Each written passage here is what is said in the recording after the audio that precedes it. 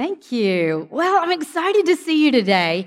We're coming to the end of the summer. There's a lot of great things on our horizon for the fall. Aren't you glad to be part of a church family?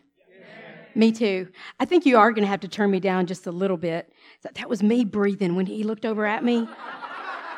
I held my breath and it stopped and I was like, oh. So I'm not used to all the stuff. I'm not up here as often as he is. Let's pray before we get started, shall we? I want the Lord to speak a now word to you that you leave and you will never be the same. Could that happen? With the living, breathing word of God? Let me ask you again. Could that happen? It could happen to us in such a way that it's a mile marker in our lives, and that's what I want to believe for today. Father, thank you. Thank you for a church family. Thank you, Lord, for purpose. Thank you, Lord, for your word. Thank you for your spirit. Thank you, Father, for the life that comes from your word, from the life that comes from the power of the Holy Spirit within and upon us. And so, Lord, we're just asking you today to give us ears to hear. We just say that to ourselves right now. Where you're sitting right now, just make that decision. I have ears to hear. And so, Lord, we just, as a group corporately, we say, Lord, speak to us. And I pray that any distractions would just be avoided and that there wouldn't be a distraction in the place. Let me not be a distraction. And I pray, Lord, that we would treasure your word for the valuable gift that it is. In Jesus' name, amen. You know, all Scripture, the Bible says, all Scripture is God-breathed and is useful for teaching us what is true, to make us realize what is wrong in our lives. So what can you expect? Truth? If it's from the Bible, you can expect truth. And this is kind of tough. John was just kind of talking about this a minute ago. What is wrong in our lives? Sometimes we want to hide, or we want to not look over there. But listen, come into the light. You have a Father that loves you. Maybe you grew up with someone who backhanded you if something was wrong. That's not the way Father God behaves with us. And so there can be some things in your life that are wrong and God wants to correct. And here's what he does. When he shines light on something that's wrong in our lives, he gives us the power to fix it at the same time. So he says, here's the issue. You can do this. So we can be empowered when we see something that needs to be changed. So how amazing is his word? Well, I want to start by looking at a couple of passages in 1 and 2 Timothy. So 1 Timothy 6:12, as we talk about being founded and grounded. Maybe, I don't know where you are, but this is all going to relate to you. God's word always does. But sometimes you can get something and you're thinking, well, I wonder why that came to me. Hang on to it, because it could be something that you're going to need in a week or two. It could be something that'll help you. Here's what can happen sometimes. It helps you to look back and say, I wish I had known this then, not with regret, but that you can say, life tends to go in cycles. Things, you have a high point in your life and it seems like everything just goes wonderfully. And then there's a time of challenge. Right, we have faith challenges and those kinds of things. So, whatever is said today, you can value it, jot down notes, or maybe if you're not one to jot down notes, guess what? That's fine too. But you could go back and listen to this again and again. You could go back and listen to other sermons online. It can be valuable. 1 Timothy 6:12 says this, and I'm reading from the NIV version. Fight the good fight of faith. Take hold of eternal life. Now, maybe you're sitting there today and you're thinking, this is a directive, right? You fight. The understood subject is you. You fight the good fight of faith. Take hold, take hold, lay hold. This is very aggressive. If you're a passive personality, I don't like to fight. Well, or maybe you're the type of person that you like a good scuffle with your wife. You don't really mind. That's not a good thing, and that's not what we're talking about here. But either way, you can have somebody that enjoys a good banter, and yet they won't fight the good fight of faith. So whether you're passive or whether you're one that's a bit more aggressive naturally as a person, The Bible here we see Paul addressing a young man and saying, you fight the good fight of faith. There's another understood thing here. There's going to be a fight. There's going to be a fight. There is a fight of faith. There are a number of denominations, there are a number of churches, a number of Christian churches, a number of Bible teaching churches that do not address the fact that there's an enemy. They won't tell you that there's an enemy to your soul. They would rather speak. There's all kinds of things that can be spoken from a platform, social reform, political issues, other agendas. But we must know that there is a fight of faith.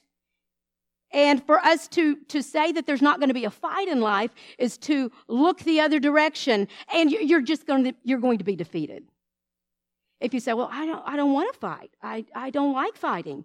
Then there's just no other option, because we have a warning here in Scripture that you must fight the good fight of faith and to take hold of eternal life. Now, eternal life is more than you just having fire insurance and knowing that you don't have to go to hell. You ask Jesus to forgive you of your sins, and that was the starting point. To make Jesus Lord of your life was only the starting point to your eternal life. Eternal life, we could go to Isaiah 54. You can jot it down and go there later, and it will tell you everything that you received at salvation.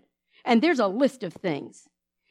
Access to many, many things other than just your own salvation and a place in heaven, your own eternal soul, spirit being saved. And there's more to it than that. Jesus paid for your healing. Jesus paid for your peace. Does everybody in here have peace? Well, let's don't even go there. Did he pay for it? Salvation is preached on a regular basis in churches all across the United States. Is everybody sitting there a Christian? So just because what we want to do is oftentimes we'll look at Scripture and go, we might not even realize we're doing it, and it can be subconscious, and we'll skip right over something because we're thinking, that's not happening in my life. It doesn't make it any less accessible to you. A good parallel might be in the Old Testament, where we take the children of Israel going into the nation of Israel. God says to them, I'm giving you the land of Canaan. I'm giving it to you. And what do they do when they go over there?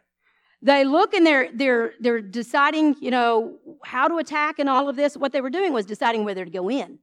Should never have done that. Did God say go in?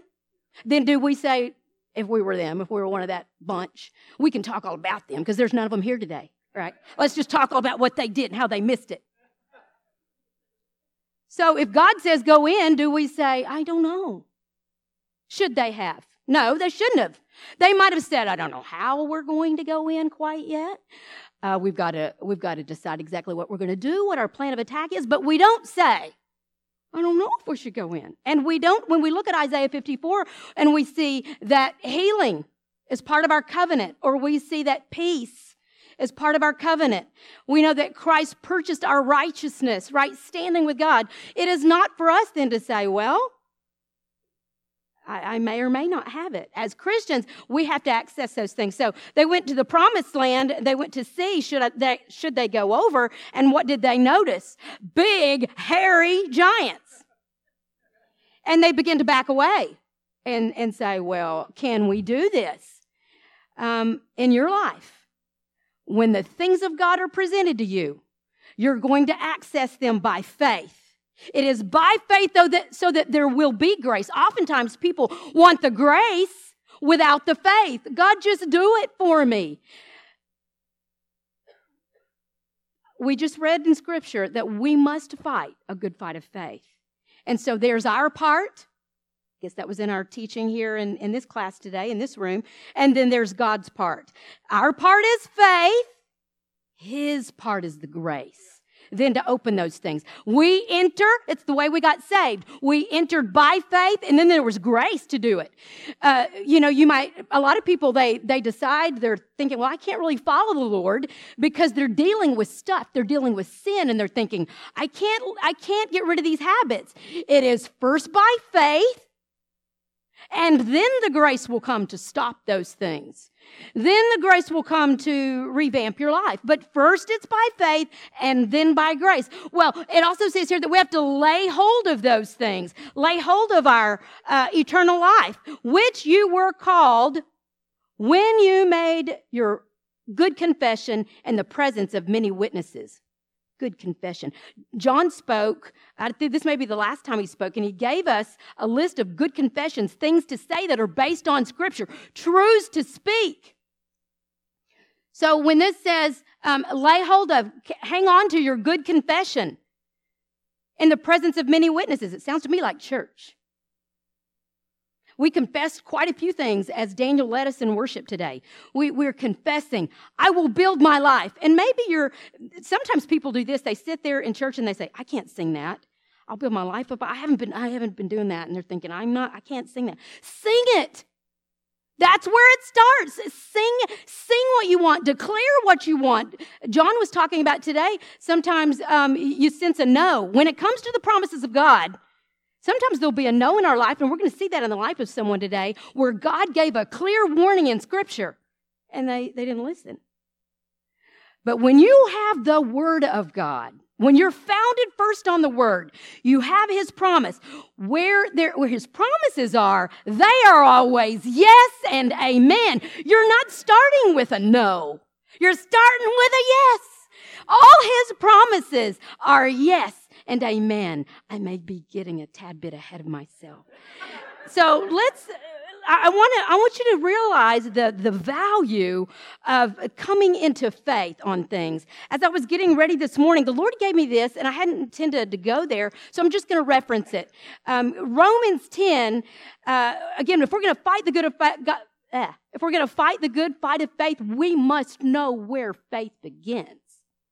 So faith is the bedrock of our strength as a believer. It is everything. We can't please God without faith. In Romans 10, we find out how to get faith.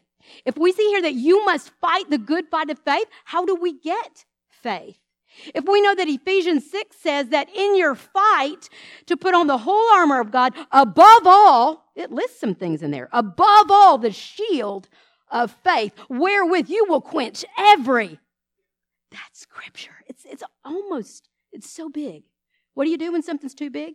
Hang on to it and meditate it. Speak it, meditate it. What's the goal? To make it so big on the inside that there's a law of displacement that takes place. The power of the living Word to change every circumstance in our lives. But we don't oftentimes want to do the work of it. Do I have to think about that all the time? You're thinking about something all the time anyway. So why not think the right things? Anybody here want to do something that succeeds? Me too. All right, I want to live in such a way that's successful. So how do we get faith? Faith comes, Romans tells us, faith comes by hearing, and hearing by the Word of God. Today I was getting ready, and I felt like the Lord said, back up and read what comes before that. We say that all the time in our church setting, and it's so appropriate. Faith comes by hearing, and hearing the Word of God. And I felt like I should back up, so I did. I had read it before, but I guess I never put this together. In Romans 14, it's talking about the preached Word. Faith comes by hearing. Maybe you're sitting there thinking last week or a few weeks ago, don't raise your hand, but you just sat home and thought, I'm just going to relax today, and I'll read the Word, and not that you would go to sleep reading the Word, but it's happened before to some of us. So let's say that happened, and you just chose not to come to church, and you're thinking, well, faith comes by hearing, and hearing by the Word. It's the preached Word. If you back up, it's that whole portion where it says, how will they know unless they hear? And how will they hear without a preacher? It is the anointed Word of God that brings faith. So maybe you've been thinking, Pastor always says faith comes by hearing, and hearing the Word of God, and I'm reading my Bible. There is power in gathering together and hearing the preached Word. There was a little blockade that could have come in our lives with one of our children. We've just always said, you're going to this, you're going to that. If it's on the church calendar, you there. And so anyway, we've always kind of done that with our kids, and Luke was the first to go into the youth group, and he had a scenario where he just was out hanging around. He was the youngest one of the bunch in the youth group. There were a lot of older students at that time. Rhonda McCarty placed some amazing things in Luke's life as he went into the youth group. And we had homeschooled our kids and done a lot of things purposefully. But John and I were raised in church, and we cannot get away from the value of what happens in these seats. So Luke was at youth group, and there was a lot of the kids just, hanging out, and they had the volleyball net up and a lot of things going on. Well, here he is, just acting like a 12-year-old, and he gets on these air conditioning units out here. And there had been some other kids that were on the air conditioning units, but Rhonda didn't see them. She came around the corner, and she was very firm with him. Well, he came home that night, and it hurt his feelings. And my first kid in the youth group, he had come from children's church where I had been teaching. Later, my other kids sat under Pastor Keith and Miss Christie, but he had sat under me. So here he is. He's got someone else in his life. It is the worst thing that I could have done to have thought to myself, well, he said there were other kids. Did they get in trouble? I don't need to put that in his mind. What am I telling you? There is value around honoring God's word and the preached message. I don't want him mad at her. I don't want him thinking, well, she wasn't fair. So we've got to honor the word. And so many of us will say, well, I wouldn't dishonor the word, but we dishonor the messengers of the word too many times. So faith comes by hearing the preached, or it says, I guess the original Greek would have been the anointed, which has to do with the spoken word of God. So what great, amazing impact that has in us. We're talking about fighting the good fight of faith, 2 Timothy 4:6. Let's go there. Paul says later in his life, I have fought the good fight of faith. I have finished my course. I have kept the faith. How does faith come? It comes by hearing the preached word. Then let's talk about how it goes. The Bible is very logical, usually even with a promise. If you find out what to do, you turn it around, and you'll know then what not to do. So then how does faith get weak or die? Go away. Not hearing the preached, anointed word of God. We dare not undervalue what happens in a regular exchange as we hear the preached word of God. We want podcasts. Do you have other people that you're listening to throughout the week? It's a huge thing that we stay energized with faith. We have to know how it comes in order to, when our faith level gets low, we're not just like, I guess it's just a season of depression. Do not stay there. Faith is the victory. Faith is the thing that will help you get out of that and overcome it. 2 Timothy 4:6, Paul says, I have fought a good fight. It's a real fight. Your faith fight is a real fight. To say, I'm just not sure. Maybe this is just a season of struggle. I want you to err on the side of being more aggressive than passive in this. It's super important, or we won't take the word of God up when we need it. We won't lay hold of those things when there's just circumstances where we're thinking, well, is this really a fight of faith? I don't know. Err on the side of saying, no. I'm not having that. I will not have that. The devil's not going to steal my finances. No. My child is not I'm not allowing my child to go off the faith path. No. And then begin to fight that good fight of faith. We'll see how to do that. Keep your faith up. So Paul says, I fought the good fight of faith, and then he says, I finished my course, and here's how. I kept the faith. I kept the faith. And maybe you're sitting there today and you think, I thought I heard that Jesus already did the fighting. He did. Remember the promised land? God says, here's what's available to you, but you have to access it. Well, when Jesus came, he legally bought a whole lot of things for us. But sickness and disease have not been eradicated. just because Jesus came. You have to make him Lord in that area. You have to decide, this is one area that I know Jesus bought and paid for me. There has to be a knowing of what's available. I thought Jesus won the victory. He has, but the Word of God is forever settled in heaven. And you have to settle it in your life. You have to settle these things. And that's why Paul's saying, fight the good fight of faith. Get up, be ready.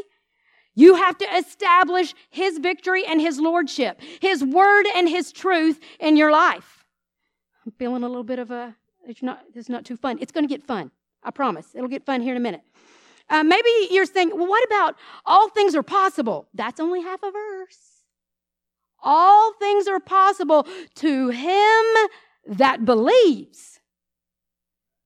So that's where the problem can come in. We sit in church week after week or whatever, and we know the talk. That's so important to know the talk. So important to have a good faith confession. But we're going to have to go home tomorrow and walk the walk. We're going to go to our jobs and the places that we're called to and need to walk these things out. So I want to give you a negative example. I'm so thankful that God didn't just put all these shining stories in Scripture of people that did everything right, because I don't know if I'd want to read that, because I don't always do everything right. So I want you to see this example. Are you the type that, I'm going to read to you about Peter and a failure that he had. Faith failure, we might call it. So I'm going to read that to you in just a minute. But anybody in here, when you're reading a great book, a mystery or whatever, you're reading the life, a wonderful biography, something that you just wonder what's going to happen, and you would skip ahead and read and then go back and see the details. Anybody in here? And there's some of you are like, absolutely not. That would be a spoiler. Anybody? You're not going to do the spoiler. Most of you raised your hand for I'd read to the back. Okay, I'm going to help you. Here's what happened here. Peter, we're going to see a time when he failed. He failed Jesus. And then I want you to know that he wrote 2 books of the Bible. He's one of the founders of our own faith and the teachings that we have from Peter. But his failure is for us in Scripture to learn from. So let's go now to Luke 22:31, and we'll begin reading there. I want to ask you something as you're turning there. Are there some things that maybe you've been shaken in lately? Guys, I've been shaken before. I know what that's like. We'll see Peter was shaken. That's not a problem. Just because you're shaken doesn't mean that you're not founded and grounded anymore. You can make it through that season of shaking. Are there some things that you can't be shaken on? I want you to say yes to that in your heart. If you're not there today, I want you to get there. Here's some things that we should get settled forever. Our salvation. Once you pray that prayer, we don't ever want to go back and say, well, am I saved? You don't want to wake up tomorrow, I don't feel saved. No. If you prayed the prayer, now you're going to walk in faith. That's settled. So are there some things in your life that you've settled? If you're a new believer, you're probably in that mode in life where you're still settling some things. Those of you that have been following the Lord for a number of years, we must have some things that we are settled on. And if we're not settled, again, what should we do? Go back to the Word and get stronger in that. Meditate those things. Do that on a regular basis. I'm giving you purpose for your daily time in God's Word. No faith, no strength. Not knowing God's Word, it's just a recipe for eventually having some failure in our lives. So some things that we want to have as non-negotiables. I know that Jesus is my Savior. Regard of my behavior, I can work on that behavior thing, but He is my Savior. I've received Him as my Savior. And then God's goodness. Non-negotiables. I know He's good. Say that tomorrow when things come your way. There's going to be pictures in life, things that the enemy will put before you to say, God's not good. Job loss might say, aha, God took your job from you. You can't find that in Scripture. The only time that we know that Job said, the Lord giveth and the Lord taketh away. But that was him talking. God didn't say, I give and I take away. God didn't say it. Job said it about God. So the taking and the robbing that's happening in our lives, we want to be aware of those things and realize that God is good. He's a protector. Those are non-negotiables that we want to settle forever. Luke 22, we read here, and it says in Scripture that Jesus is speaking, and he says to Peter, Simon, Simon, Satan has asked to sift you as wheat. You all as wheat. So he's talking to all the disciples here. But I have prayed for you, Simon, that your faith may not fail. And when you have turned back, strengthen your brothers. So here you see a scenario where Jesus is giving a warning to Peter. And what does Jesus do when he feels that there's something coming in the lives of his disciples? Well, there was. He was about to offer himself up. Jesus was going to be arrested and taken then and flogged and all and get prepared for the crucifixion. So there was some stuff coming on the horizon. And Jesus is giving a warning. He says, I have prayed for you that your faith doesn't fail. Listen, parents, there'll be times in raising children, even those of us that are in other relationships, it might be with your grandchildren, but specifically you as parents, that the Lord's going to give you a warning. You don't want to say something like, oh, God's got this, and just wait a minute. Remember, we have to fight the good fight of faith. Jesus won the victory for us, but we do have to show up for it. We do have to come alongside him and declare his word. So if there's warnings that come in our life, we feel that, oh, I'm wondering what's on my horizon. We want to be able to come to the place where we're spiritually aware and we can recognize fear versus a warning. You don't have to operate in fear and not sleep all night over something. But what's the difference? When there's a warning in our lives, what we want to do is we want to then begin to act. Find a passage. Find something in God's word. Have a go-to passage. Have something that you can say, Lord, I remember what your word says about this or that. If you're having an issue of peace, if it's a financial issue and you're getting something on the inside, there's unrest at work and people are being laid off. It's not the time to freak out. Neither is it time to go, well, God's got this, just because we're Christians. We want to find what his word says and begin to cover that situation with a promise. You going to be ready to fight this week? All right. It goes on to say that, okay, Jesus said he prayed. If you're getting ever something too about someone else, what did Jesus do? He prayed. He operated as a man here, and he prayed for Peter. So he said, I prayed that your faith may not fail. And when you have turned back, Jesus is really a person of faith here, isn't he? He's really behaving in faith, showing us what we should do. When you have turned back, he's saying, you're going to turn away, giving him a warning. When you've turned away, he'll give him another warning a little later when they're having the final supper, the Lord's Supper, and he's saying, someone's going to betray me, and there's an atmosphere in the room. And you might remember another time that Peter said, everybody may fail you, but not me. Everybody may leave you, but not me. Jesus is telling him here, when you turn back, he had a solid sense that there was enough in Peter's life. When you turn back, I want you to strengthen your brethren. Some of you that have gone through some tough stuff lately, I want to encourage you. What would it look like if 2 or 3 years from now, your story was used to help someone else? We have 2 books of the Bible that Peter wrote. Jesus prayed for him that his faith wouldn't fail him. Later on, he has a season in his life. He has some things happen in his life. Peter's a powerhouse, and he faces fear like he never would have done before. So, if you're here today and you've had some things that have jarred your faith, hang in there. Your faith could be used. Your situation, your story, Peter's story is one that we'll see. Your story could be used to strengthen someone else. How does Peter respond to Jesus' warnings? Let's keep going. In verse 33, it says here, Peter says, I'm ready to go with you from prison to death. I will die for you. Does he feel like he will die for him? Absolutely. I'm sure he does. We feel all kinds of things when we're in the presence of God in this room, don't we? I will stand no matter what. What are you going to do when your faith is challenged? It's coming. It's coming. What will we do when our faith is challenged? Peter says, I'm ready to go with you even from prison to death. What's Peter doing here? He's not heeding Jesus' warnings. Jesus wasn't just being flippant. Let's all be careful. He's giving a directive specifically to Peter. And Peter is overconfident. You cannot be, I'll say this, there's safety. This is the first point I want you to take with you.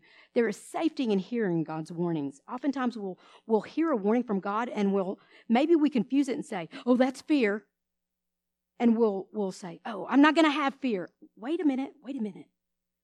If there's a warning, we want to take heed. Jesus gave a warning to Peter. Peter really did not take that seriously. He had, I believe, an overconfidence in his own ability. There's a number of people that have overconfidence in their own ability today, and they're saying, you know what, I'm good. I can go to church 2 times a month. I'll pick 2. Or, you know what, I'm really kind of busy in my life. I don't really have time to study his word. They don't have a reading plan or a plan for how they're going to walk out their faith. That's overconfidence in our own abilities. I know what I'm talking about because I was raised in a pastor's home. I was raised in a home where, there was just a purity in our house. I'll just tell you, it was a purity in our house. And then I had to make some decisions in my life about what I was going to do with my own faith. I didn't recognize that I had confidence based on my parents. So Peter has confidence in the presence of Jesus, but his overconfidence was detrimental. Now, let me say this. You cannot be overconfident in God. You can't be overconfident in his goodness. You can't be overconfident in the character of God. I want you to unpack that a bit personally. You can be overconfident in your own level of faith, your own level of spiritual strength. And that's what Jesus was warning about. There is danger in unfounded, we're talking about being founded and grounded, unfounded confidence. Peter had not gone through what he's about to go through. John preached a message, I think it's been a couple of years ago, about increasing our capacity and increasing our spiritual capacity, and he talked about a lot of practical applications to that. A lot of times, God gives us the opportunity to increase our capacity, to do a bit of stretching, and if we don't do it now, there's something coming down the road. Life is just going to throw some things our way. And so with that, Jesus is telling Peter, get ready.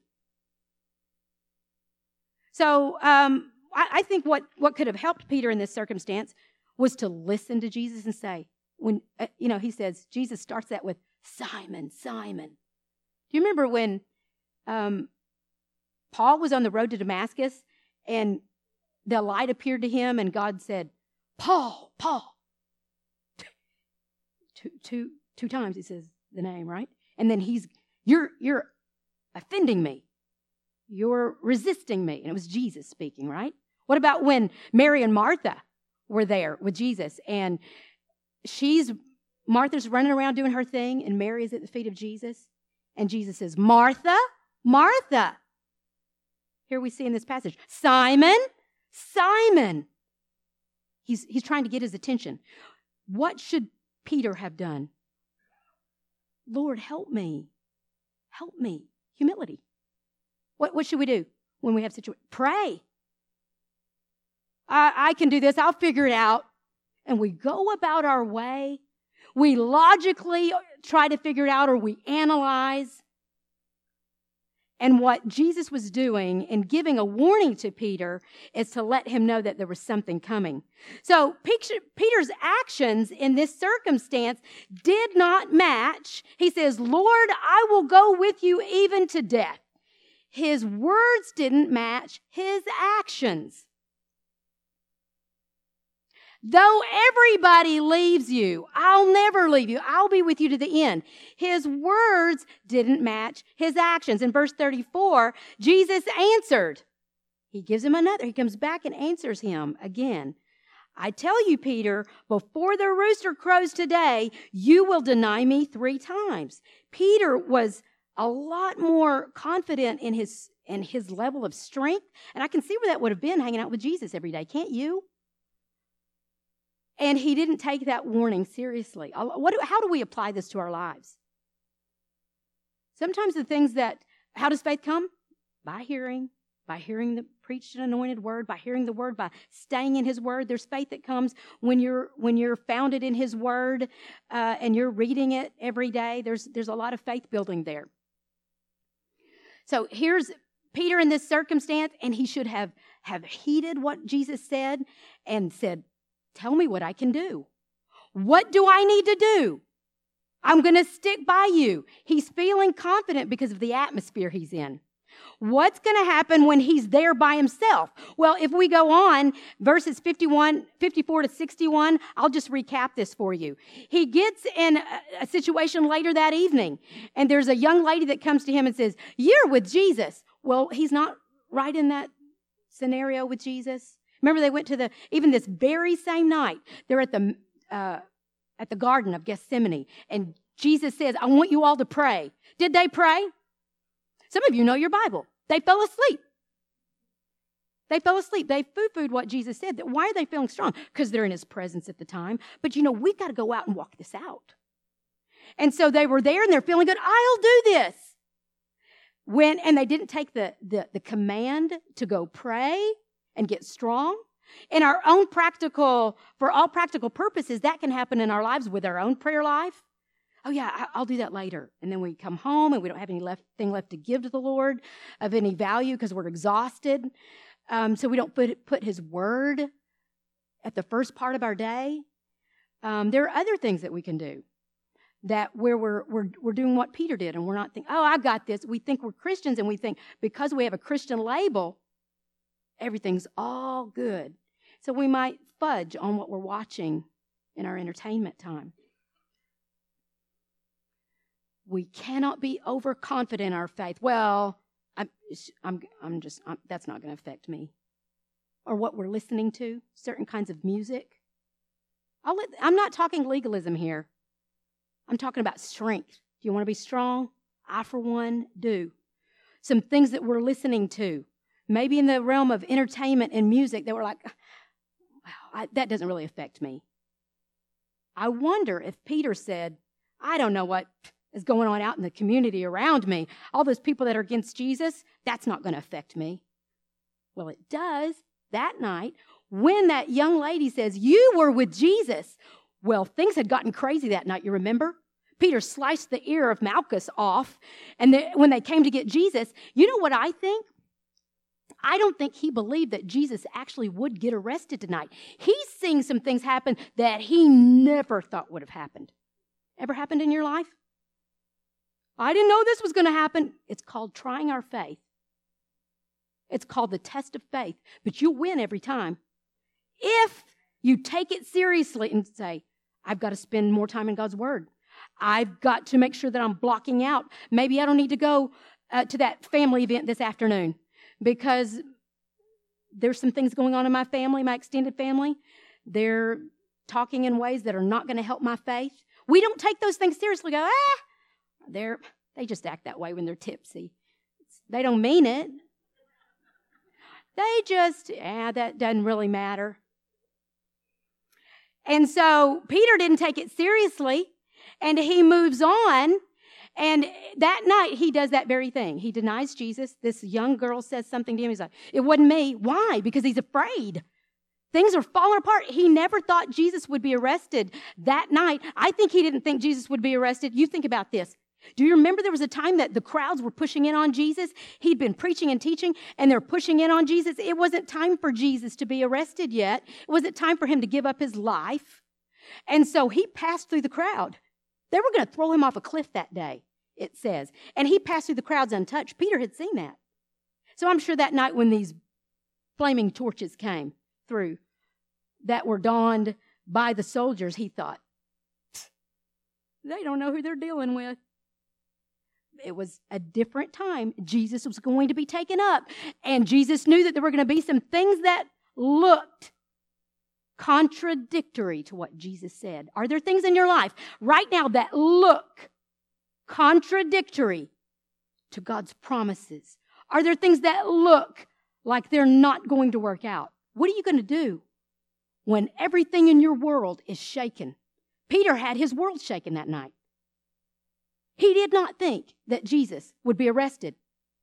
So then Peter denies Jesus, and then another person comes and says the very same thing. You too, you were with Jesus. There's no music, worship music playing, right, in the background. There's no power. He's afraid. He's separated and he's by himself. Now we see. Is he founded? Is he grounded? He could have been. He could have been if he'd listened to what God said, what Jesus said, what God was speaking to his heart through Jesus, a warning. We want to hear those warnings, and we want to get in a place of strength and power. So Peter denied Jesus that night, and then he went out, and in this particular passage here, if you read on, Jesus makes eye contact. We don't know if they were in the close vicinity or he actually heard some of what Peter had said, but Jesus and Peter make eye contact, and I'm sure Peter's heart just sank. Here's the good news. Peter, after the day of Pentecost, he and John preached, and thousands were saved. He was arrested, and he didn't even look back. He was arrested. They said, you better stop preaching and teaching, and they listed, we're going to do this to you. Peter said, go ahead. So everything changed. If you're here today and you're thinking, yeah, my faith I've been experiencing all these contradictions to what I know to be truth. It's a war. It's a fight. Nobody's saying, this isn't a fight. Just because we come in here on Sundays and we speak and talk about victory, there is a process to victory. There is a fight of faith, and I affirm you in Jesus' name. I want you to know you can do this if you'll stay in there and not quit. Peter did not quit. Even if you experienced a failure of some kind, a moral failure, a sin failure, you can be restored and your story can be used. Peter's story, we're using it today. He became such a powerhouse. Whenever the end of his life came, they said to him, we're going to crucify you just like the man that you say is your Lord. Peter said, oh no, please don't. Not because he was chicken, but he said, I want to be crucified upside down. I don't deserve to be crucified in the same manner as my Lord. And he gave his life as well.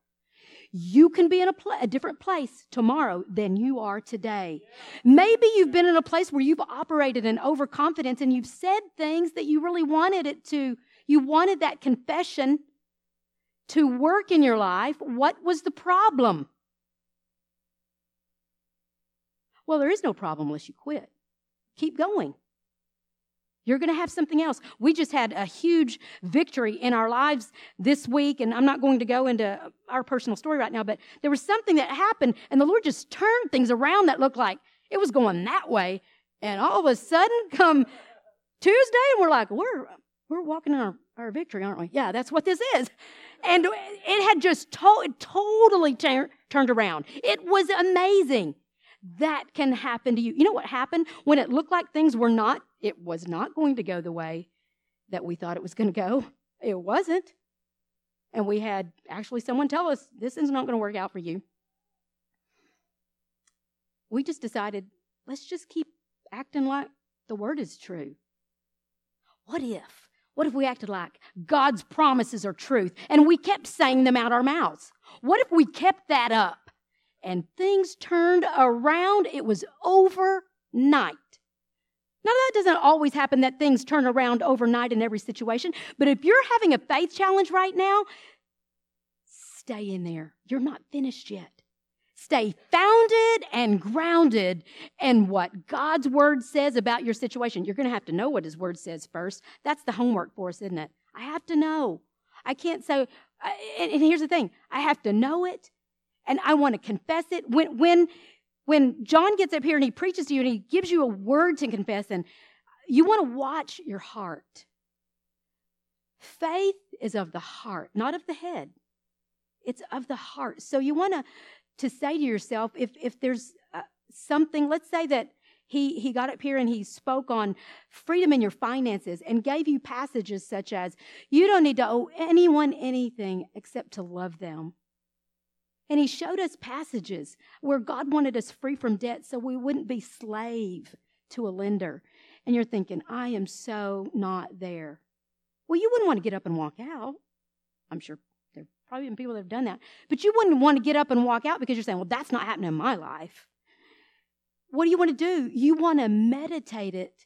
Fill your heart. Faith is not of the head. You don't have to even understand it. Have you ever been in advanced classes in college or, high school, whatever? And you're like, I do not get this. But you don't just put the book away and go, I hope this all works out.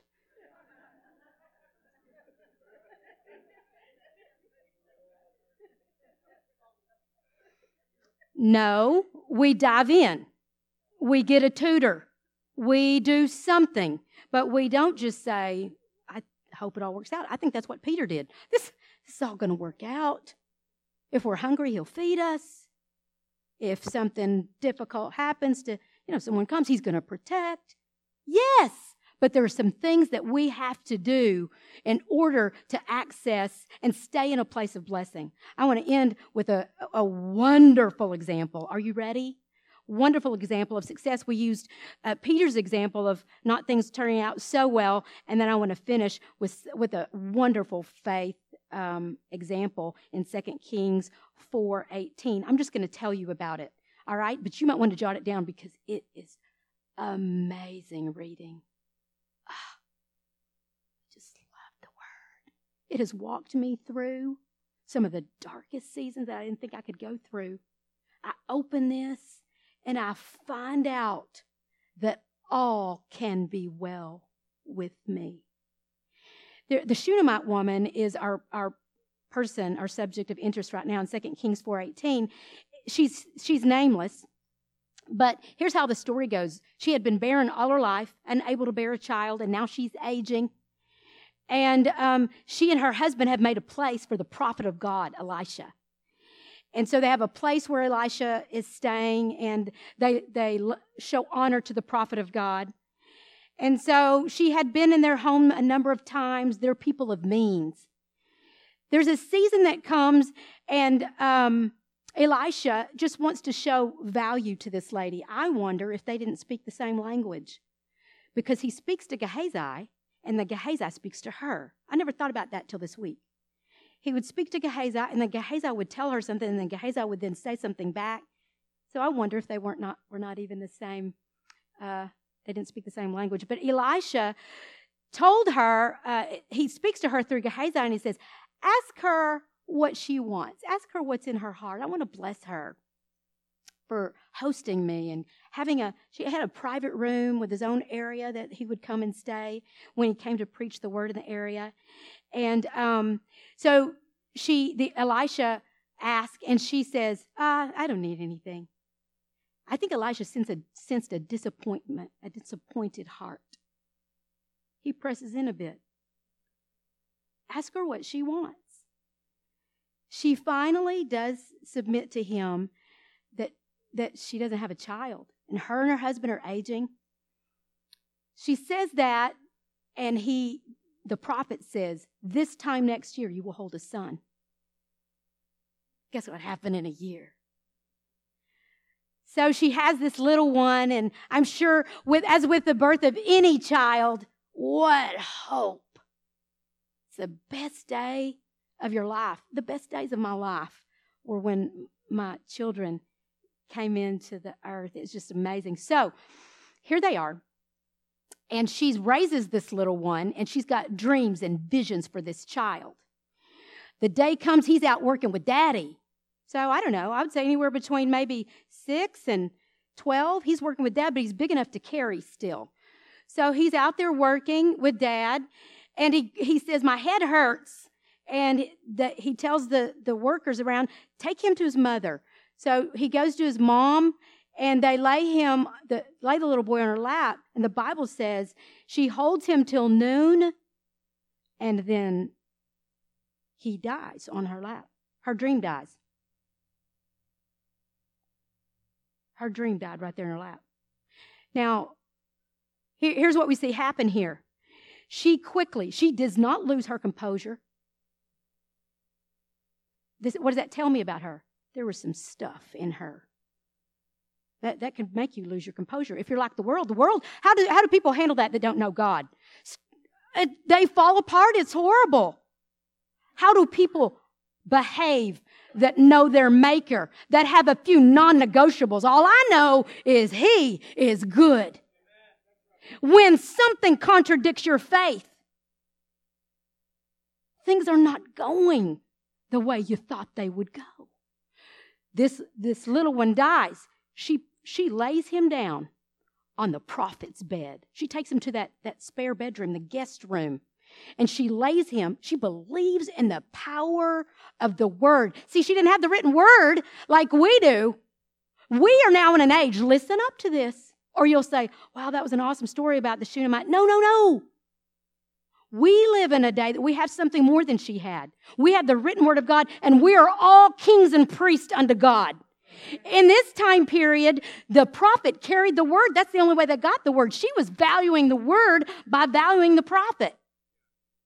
So she leaves, and she packs her things, and the Bible says she takes her servants with her, and she says, get the fastest of our donkeys, I don't know what they would use, camels, get those animals, and we are out of here. She said, we're going to the prophet. I think she was standing in faith by herself because her husband says, where are you going? She says, I'm going to go see the prophet.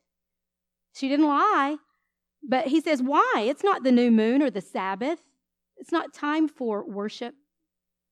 I don't think she felt she could tell him. Maybe you're here today and you're in faith right now by yourself.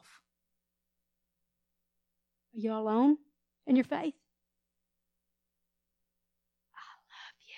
And so does God. You hang in there. So she says, I'm going to go see the prophet. He says, well, why? It's not the new moon. She says, all is well. Is all well? Did her baby just die on her lap? Why is she doing that? Her confession is in what she will see, and she refuses to let go of that. All is well, she says. So then she's in a hurry. She's not saying, she's not foo-fooing the problem. We've already saw what can happen with that. Oh, well, it'll all be okay. No, she knows this is a real issue. Are there things in life that are real fights of faith? Are there? Ladies and gentlemen, as Christians, we've got to know that, or we present to the world that, it's just no big deal. We get saved and God takes away all of our problems. Daniel gave us a great example. Just because you're a faith person, just because you're following the Lord fully, doesn't mean you're not going to have some things that challenge your faith. She was standing alone. The Shunammite woman got on that animal, and she went to the prophet. So it must have been flat. I'm thinking of a desert place because they see her coming from afar. So I don't know if Elisha and Gehazi, his assistant, are sitting out on the porch or whatever, if they see out the window, but he says, I think that's the Shunammite coming. And so he sends Gehazi, go see if everything's all right. Gehazi goes to see if everything's okay. And when she meets Gehazi, he says, is everything okay? Is everything okay at home? And she says, all is well. She believes. She's trusting in what she knows. And she's going to watch. She doesn't have any proof yet. that her baby's going to be raised. She may not even have known. I don't know if she knew of a circumstance. You and I have so many circumstances of faith people in the Word of God that have been healed, delivered, set free, chains broken, the devil defeated. She didn't have all of that. So she says to Gehazi, all is well. Take me to the prophet. It's okay, but I'm going to get what the Word says. She's still going to do her due diligence. She gets to Elisha and she says to Elisha, here she just bares her soul. Bare your soul with the Lord. Tell him about all this stuff. I'm standing by myself. You see how difficult this is. And then just don't leave with that. She says to the prophet, my son has died. I want you to come. And he begins to give instructions to Gehazi. You go and you do this and that. And Gehazi goes on ahead. You go into the room and you lay your face on the boy's face, your hand on the boy's hand. He tells him what to do. Gehazi takes off and she refuses to leave the prophet. She refuses to leave the presence of God. She refuses to leave the Word. She's founded and grounded. She knows what'll work, and she's not sure about anything else. You know, there'll be things in your life, you're like, well, maybe that'll work. Listen, that might be okay with some things, but when you've got big stuff in your life, don't stick with what you know will work. So Elisha, then she compels him, and he goes with her. And he goes, and he does that very thing. He lays his face on the boy's face, hands on the boy's hands, and the child comes back to life. Do you have something that's contradicting your faith? She could have lost hope. If she had not declared out her mouth, God is going to help me, and then, you know what you and I have to do? We have to specifically use the Word of God. Declare it out our mouths. Pray it. I want to give you an opportunity right now. I want you to just bow your heads with me, and I want you to, maybe if you've got something in your life and it's contradicting, you never thought you would be here. Never considered that where you are today, it would be this way. It might be in a relationship. It might be in your finances. Lord, I thought you told me to go into business. Well, it's not over. If you can say to yourself, I was not in outright disobedience in an issue, and let's just go here. What if you were in outright disobedience? We serve a Savior. He's your Savior. He can clear that up. If you'll step in there and say, Lord, everything in my life is topsy-turvy with this situation. I don't know what to do next. We're going to pray right now, and here's what I want you to look for. I want you to look for throughout the day. It might happen immediately as you sit there. That's the way the Holy Spirit operates. Sometimes it'll be an immediate knowing what to do. And people walk out sometimes and go, things work out a day or two later, and they go, it all worked out. No, there was something specific that you did. The reason things work out is because of our faith, because we're trusting in Him. So whatever that situation is, I want you to, some of you may need to look back, and it's been about a year or two, and there's a huge disappointment right there. There's a huge thing. You thought it was going to work out a certain way. You prayed about it. And there's just all these contradictions. And it looks like it's gotten maybe more complicated and complex. I want you to present that to Him today. And I want you to say in your heart, Lord, all can be well with me as well. I'm going to get back in my place to be founded and grounded. I'm going to get back on the level of spiritual pursuit of you that I need to get into. So you pray in your heart, and I'm going to pray aloud and ask the Lord about that situation. We're going to look for Him to give you thoughts and ideas and give you the next step. It may be to do nothing. I want you to hear me on that. Sometimes God He'll say, I want you just to rest. And that's the hardest thing to do. Maybe there's nothing you can do about a certain extended relationship, and you have to just rest in the Lord. Doesn't mean you'll do nothing. You'll stay in faith. How do you stay in faith? You still got to come to church. You still got to pursue an active Bible reading, prayer time. You still have to value the things of God. Father, I just thank you. I thank you for what we've discovered in your word today. I thank you for the life of Peter. What a stellar example he is to us as we look at his life and see that he failed and overcame and he didn't quit when it looked like his Savior, when it looked like the center of his world, Jesus Christ, had been defeated. He was overwhelmed, disappointed, disillusioned. But it wasn't over. I thank you, Lord, that Peter did come back and he was strengthened, and he strengthened us with his story.